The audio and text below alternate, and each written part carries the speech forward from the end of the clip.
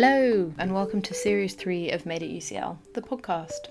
My name is Keris Bradley, and I'm here to share with you UCL's groundbreaking research and its impact on the world. Each month, the Made at UCL team and I will be exploring a research theme and gathering stories from all over the UCL community to try and understand it. In our third episode of this series, we chose Direction for Change as our theme. This is quite a difficult theme to articulate. A lot of the stories we cover on Made at UCL, the podcast, are about change. We talk to lots of academics whose research is changing the world by bringing in new technologies or approaches or ideas. But the stories we have today aren't just about changing how we do things. They speak to fundamental shifts in how we see the world. This month, the team has spoken to researchers who are thinking big and looking to the future and trying to build a whole new way of engaging with it. From equipping the next generation in the fight against climate change to reimagining cities as centres for sustainability, to developing new technologies in a new research environment built on collaboration and innovation.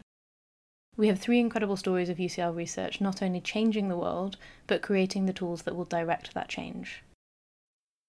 I feel like there has been a lot of change recently. A lot of big changes in the past month, and sometimes everything starts to feel quite chaotic, which is why it has been very comforting to hear from people who have a plan, who are thinking about long-term sustainability and how to build for the future. In our first story, we hear from Chanju Mwanza, an MA student in Education, Gender and International Development, as she explores a project at the Institute of Education, a new resource hub for teachers to help empower their students in the climate change conversation.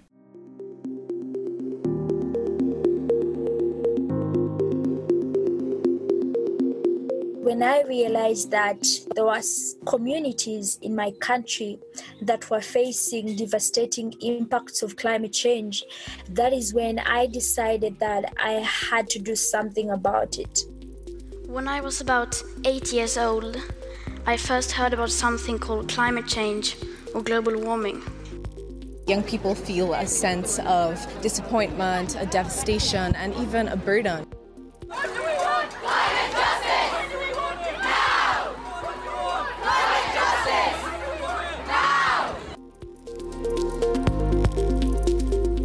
Climate change is a global issue that impacts each of our lives.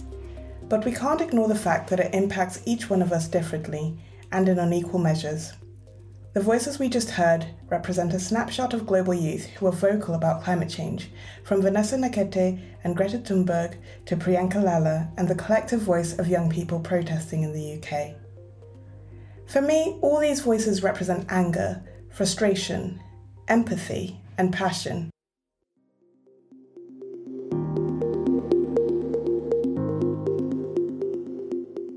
I'm currently studying Education, Gender and International Development, and so my particular interest is in how these voices, and that of the young people that we don't get to hear from, can be turned into action through an education that draws from societies around the world that put environmental justice at the heart of learning. But how do these voices and feelings translate into our day-to-day lives? How can young people continue to be empowered to get involved in climate justice without exacerbating feelings of eco-anxiety? And what can we learn from other communities, societies, and Indigenous knowledge around the world when it comes to teaching about climate justice? I spoke to Dr. Alison Kitson about these issues. I'm an associate professor at the Institute of Education at UCL, and I am the programme director for the new Centre for Climate Change and Sustainability Education. We launched the centre in April, so we're still quite new. First, I wanted to explore the issue of eco-anxiety. We've seen that young people around the world are united in the fight for climate justice, and earlier this year, the Centre for Climate Change and Sustainability Education commissioned a poll of parents, which revealed that climate change is one of the topics that their children are most likely to talk to them about. It's an issue that's on so many young people's minds. If I don't think the future is worth anything, then I'm not going to have children. If I think it is worth something, I will have children. We are already seeing coastal city flooding, we're already seeing forest fires, we're already seeing flash floods, we're seeing tornadoes. When big ecological disasters happen around the world, I feel a sense of anxiety, I feel a sense of sadness and a sense of loss. We do know that eco-anxiety exists. We know from research that's been carried out already that a lot of teachers don't feel prepared and don't feel confident to teach about these issues. There was a piece of research carried out by a great student-led organisation called Teach the Future, which found that about 70% of teachers don't feel they've had much training in this area. And we've held focus groups with teachers who've said, they're worried that by teaching these issues, they might exacerbate student anxiety or exacerbate students' misunderstandings. There's this quite interesting tension between, parents saying, look, schools need to be the ones that are leading on this and teaching our children. And then on the other hand, you've got teachers saying, or some teachers saying, I don't feel prepared. In a context where social media and the news is saturated with events caused by climate change, it's understandable why there is a very real feeling of eco-anxiety amongst young people. And often, in times of uncertainty, young people will look for answers from trusted adults in their lives, for example, teachers who are seen as a beacon of knowledge. So one solution to help ease the sense of eco-anxiety and ensure that young people have the right information when thinking about climate change is to support teachers to be confident in teaching about these issues. And that's what the new Centre for Climate Change and Sustainability Education aims to do.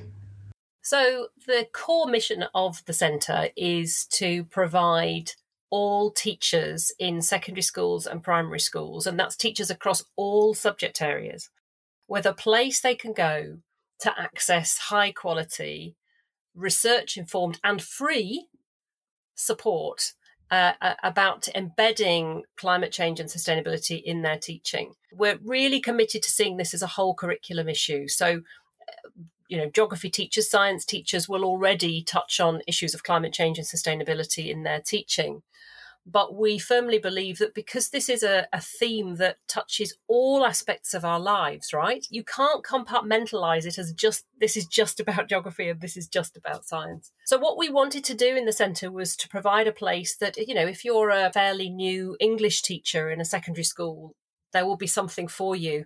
And the resources being produced aren't limited to the online world. The new centre will include not just resources, but also courses and podcasts, a whole suite of products and projects aimed at supporting teachers at all levels of schooling, from primary right through to secondary. And ultimately, of course, it's about helping teachers to support young people. So, the ultimate kind of audience for this, if you like, or consumer of it, or however you want to describe it, are young people themselves in primary and secondary schools. But in a context where there are growing youth-led movements around these issues, rising feelings of anxiety or worry about climate change, is it fair that young people are taking on the burden of campaigning for climate justice? Are we further burdening young people with responsibilities of a mess that they didn't create? Something that actually another academic at UCL, Helen Chersky, talked about when I spoke to her in the autumn, which was, we must be really careful that we don't give the impression to young people that, in a sense, we're just handing it all over to them for them to fix. Because that's not fair. And actually, as Helen, pointed out really eloquently, there have been a lot of very clever people working on this for a long time. And we know that solutions exist. What doesn't exist is necessarily the will to implement those solutions. That's a really, really important message for children to get. So, the last thing we want to happen as a result of our work in the centre is for young people to say, not another lesson about climate change or not another lesson about sustainability. So again, that raises issues for us about how we frame all of this, and how schools keep track of everything that's happening so that there isn't a kind of overload, and that, schools are conscious of the messages that young people are getting over their whole kind of lifetime at school.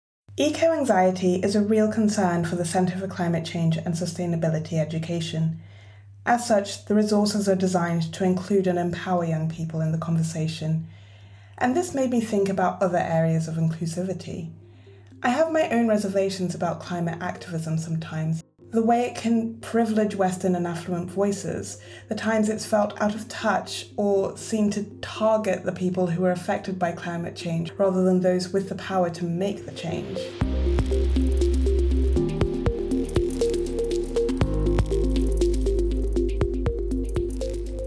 It's in these situations that I think about how we, as a society in the West, can learn from others around the world in how we organise and think about issues like climate change in relation to those around us, and to ensure that everyone can be included in the dialogue. For example, the Southern African philosophy of Ubuntu forefronts our moral obligations towards others, including past, present, and future generations, as well as our relationship and responsibility to the environment. And that means learning from the very spaces that we occupy. I was interested in whether the Centre had considered alternative pedagogical styles as part of its work in reframing the day-to-day relationship that young people have with the nature around them, or, as the saying goes, how nature can be our best teacher. There are indigenous, peoples around the world who haven't ever really lost that connection with nature, and that's a whole other sort of really interesting area to explore with young people. I think increasingly we're trying to break down that barrier of human beings and nature. We are part of nature, and how can that be reflected in what we teach? I'm a historian, and we haven't taught school history through an environmental lens very much until now. The other thing, of course, that we're really interested in is not just how we learn, but where we learn. So what is the role of learning outside? Or how can we bring the outside inside if that's what's available? But how can we actually get kids to learn within nature? So that's going to be a really interesting part of what we do. Reflecting back to my conversation with Alison, this could have been a whole hour-long discussion about bringing in Indigenous philosophies around the world that focus on education through nature and our responsibilities to the environment.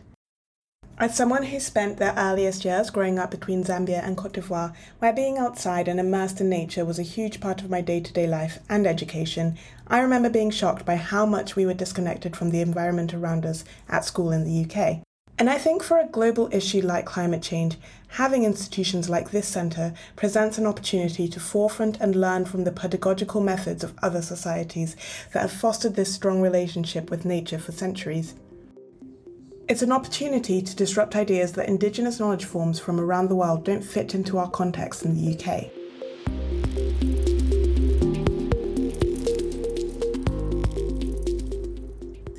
The Centre for Climate Change and Sustainability Education is just at the start of its own journey. It has a mammoth task ahead of it, and progress is being made. The Centre will be launching a big survey for teachers across the country in the autumn term, and its pilot teacher education support package begins with history and geography before rolling out to all subjects.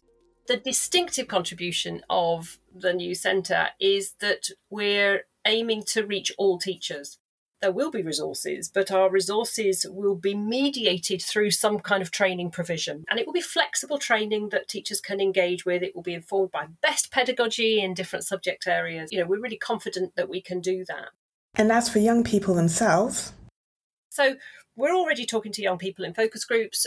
We're setting up a youth panel in the autumn. And, we will do our absolute best to try and get as representative a group as possible from across the country. I mean, actually, the voice of teachers and young people are going to be really critical to what we do. My hope is that through centering young people's perspectives, the anger, frustration, empathy, and passion that young people can feel about climate injustice can be transformed into action for a future where climate justice and activism is inclusive and responsive to the needs of people all over the world.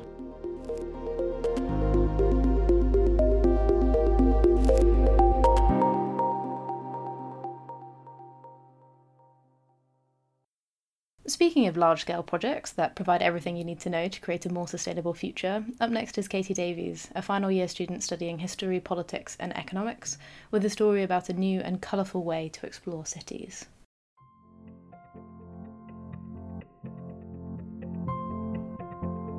Buildings and building construction are responsible for around 40% of global energy use. In a city as vast and complex as London, how do we even begin to measure the energy being produced by buildings, let alone consider the ways to reduce it? Imagine if we had an open database which provides information on the building stock so that anybody who's involved in trying to improve the efficiency of the stock, its quality, its sustainability or resilience can access data. This is Polly Hudson, a senior research fellow at the Centre for Advanced Spatial Analysis at UCL and the Alan Turing Institute. Polly leads the Colouring Cities project, which sets to address the lack of data available on buildings in order to aid sustainability by answering questions such as, what kind of buildings have we got where? How old are they? How tall are they? And we also need to know how long they've lasted. We need to look at how adaptable they are, how likely they are to last a long time. We need to look at their potential for retrofit. We can't move forward in a way that's sustainable because it's like, unless you can actually work out how many of what you've got and where are they, it's very difficult to work out, to answer questions like what's going to be happening in the future, because you don't even know what you've got in the first place.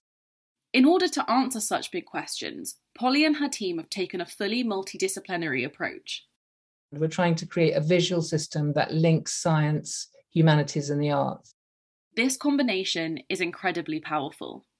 So when you start to visualize and you work with colour specialists and you graphic designers, and then you work with people in the humanities who understand the dynamics of cities, and then you combine that with scientists who understand, the energy efficiency or the structural side, engineering guys or whatever. The result is fantastic. A colour-coded map of London that visually presents the data gathered, creating a knowledge base that will help facilitate sustainable urban development. For me, the best part is that anyone can get involved and help develop the open database by adding in information. As such, the map acts as a giant coloured jigsaw puzzle that is gradually pieced together, with each piece of data adding, colouring the buildings.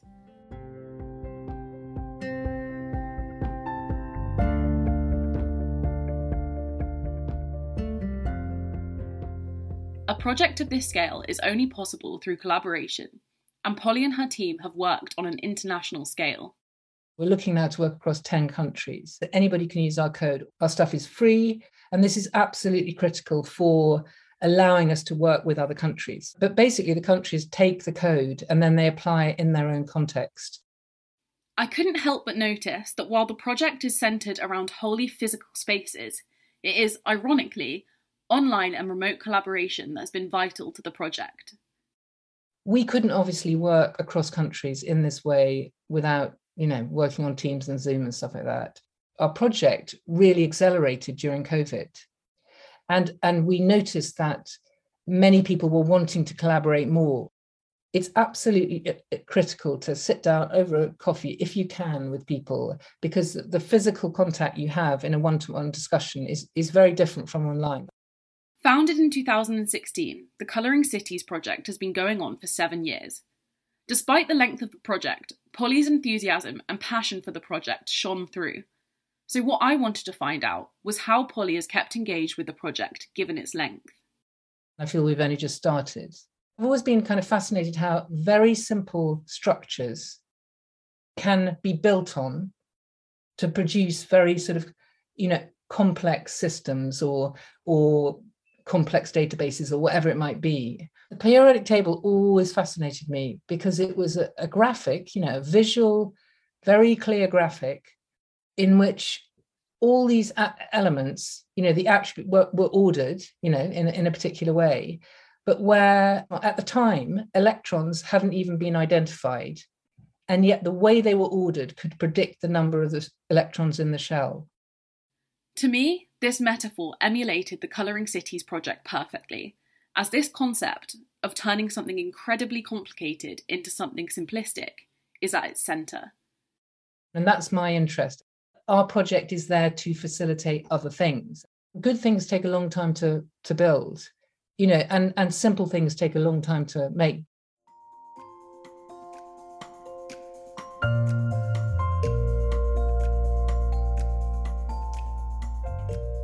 As simple as Polly claims the Colouring Cities project is, it's creating big changes.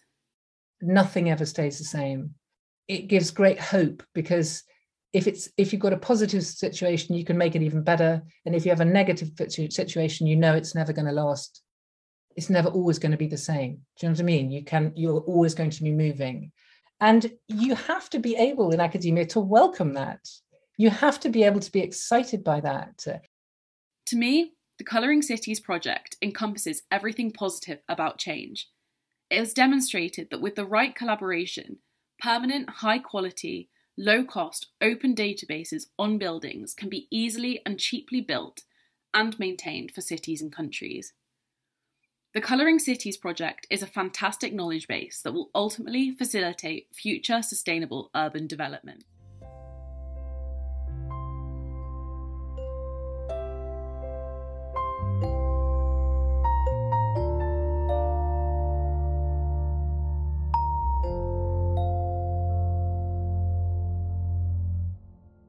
The Colouring Cities project is an exceptional piece of research. However, its collaborative and innovative approach is one that we see across UCL, and one that is built into the new UCL campus in East London. To learn more about UCL East and one of the departments that will be moving there in the autumn, Ariana Razavi, a second-year philosophy student, spoke to two people involved in the Advanced Propulsion Lab, which is a global centre of excellence dedicated to the decarbonisation of the transport sector, specialising in battery and fuel cell electric vehicles.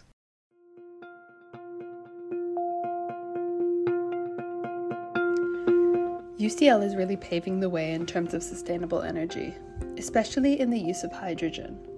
But what does that actually mean? And what does the future of sustainable energy look like? I heard about this UCL project from my brother, who is a high school student, and knows that while I am very interested in sustainability, I don't really have enough background knowledge to know what innovation is happening in the field. So I was especially excited to sit down with Dr. Alex Retty and Robin Ramphal to hear more about hydrogen as a source of energy. Hi, my name is Robin Ramphal. I work for the Electrochemical Innovation Lab, but more specifically for the Chemical Engineering Department as well. I'm a project integrator for hydrogen, and I work on the UCL Hydrogen Innovation Network project. And I'm Alex Retty. I'm an assistant professor in chemical engineering here at UCL. So my research area at UCL, I do research and teaching on sustainable technologies, and especially those concerned with batteries and with hydrogen. I'm with Robin and colleagues from mechanical and chemical engineering here at UCL. I'm leading the Hydrogen Innovation Network, and just like Robin, I'm heavily involved in the Electrochemical Innovation Lab and the Advanced Propulsion Lab, which is upcoming at UCL East.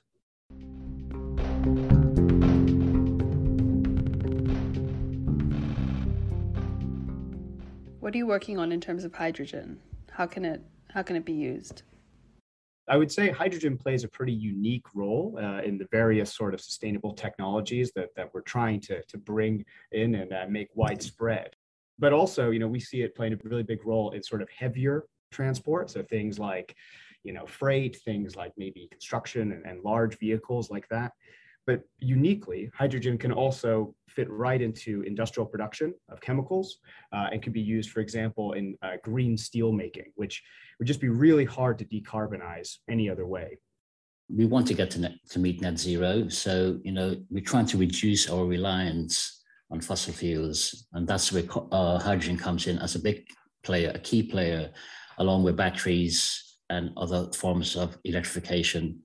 For example, I use a UCL car, a Toyota Mirai, and it uses hydrogen and emits zero emissions. So there's no pollution within the atmosphere. It's just liquid that comes out, water at the end. That's all so exciting to hear. So considering it might be our future, what is it like driving a hydrogen car? You really don't notice that you're driving a sort of a hydrogen vehicle until you got to fill it up, which is really, really straightforward once you get to the refilling station. Yeah, it's brilliant because even on the dashboard, you can see that when you're using hydrogen and when you're using the battery and fuel cells, it gives you a live reading of every time you press the pedals or when you release the pedals.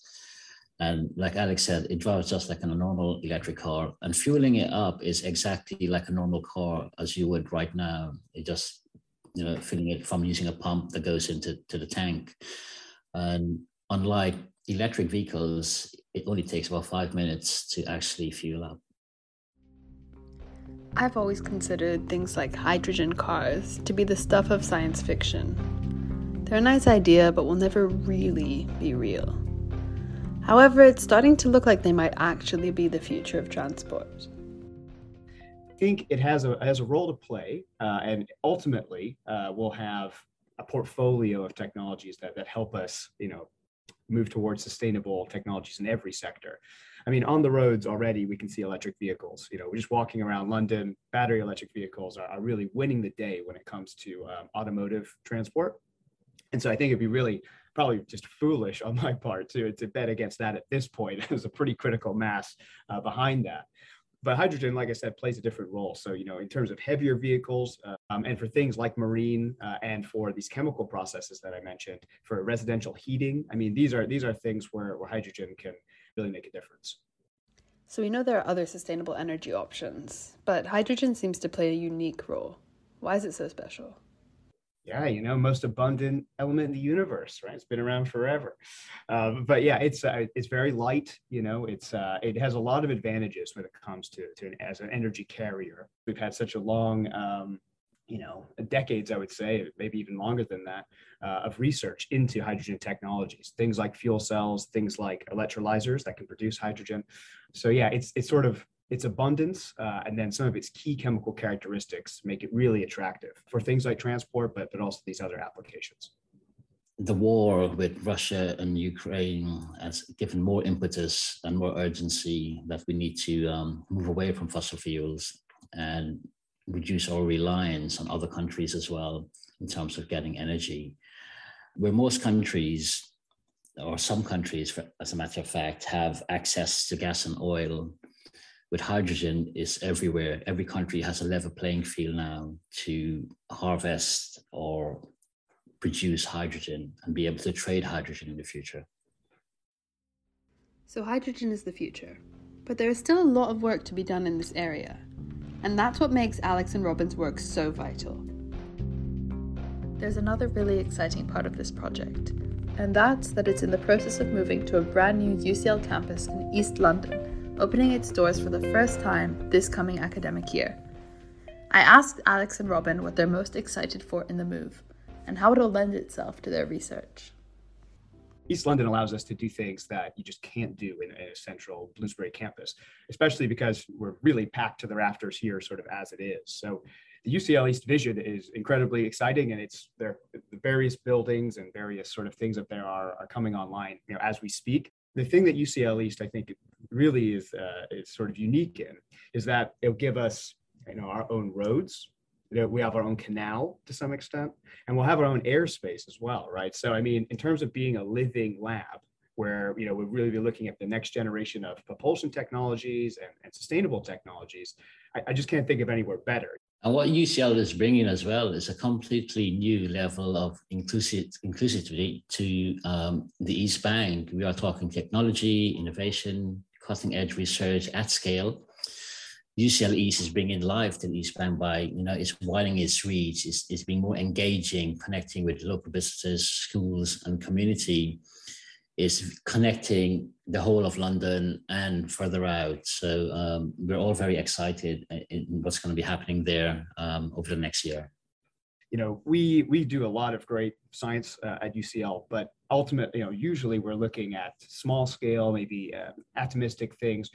We can't drive a vehicle into the lab and test it, but we will be able to do that at UCL East. And that brings sort of other people into the conversation that maybe wouldn't have been so involved in the past. So, big industrial consortium, we're already very industry facing as it is, but this will be at a different level in terms of students interacting with people from industry, working on industry projects, as well as government, So I think, bringing all these things together is something that UCL can really uniquely do. And I'm jealous of our students, to be honest. I mean, I don't, the sort of networks that can be built and the kind of projects that they're going to be able to work on is really unparalleled.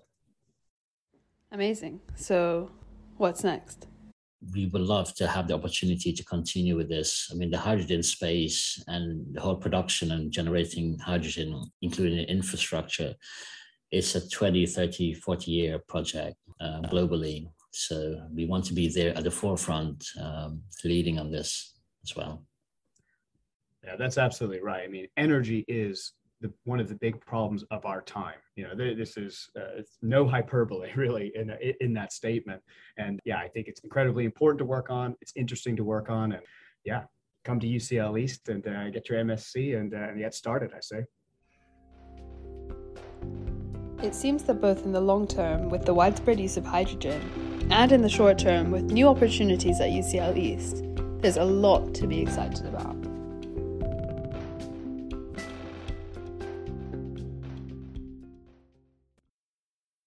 One day, we might live in a world that runs on clean hydrogen energy, and we might get there because of a generation of climate activists who had the resources they needed to advocate for themselves and our planet.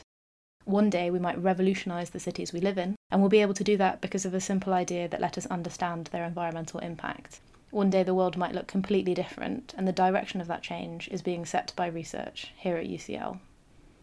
Thank you for listening to the third episode of Season 3. We'll be back next month with more stories from the UCL community.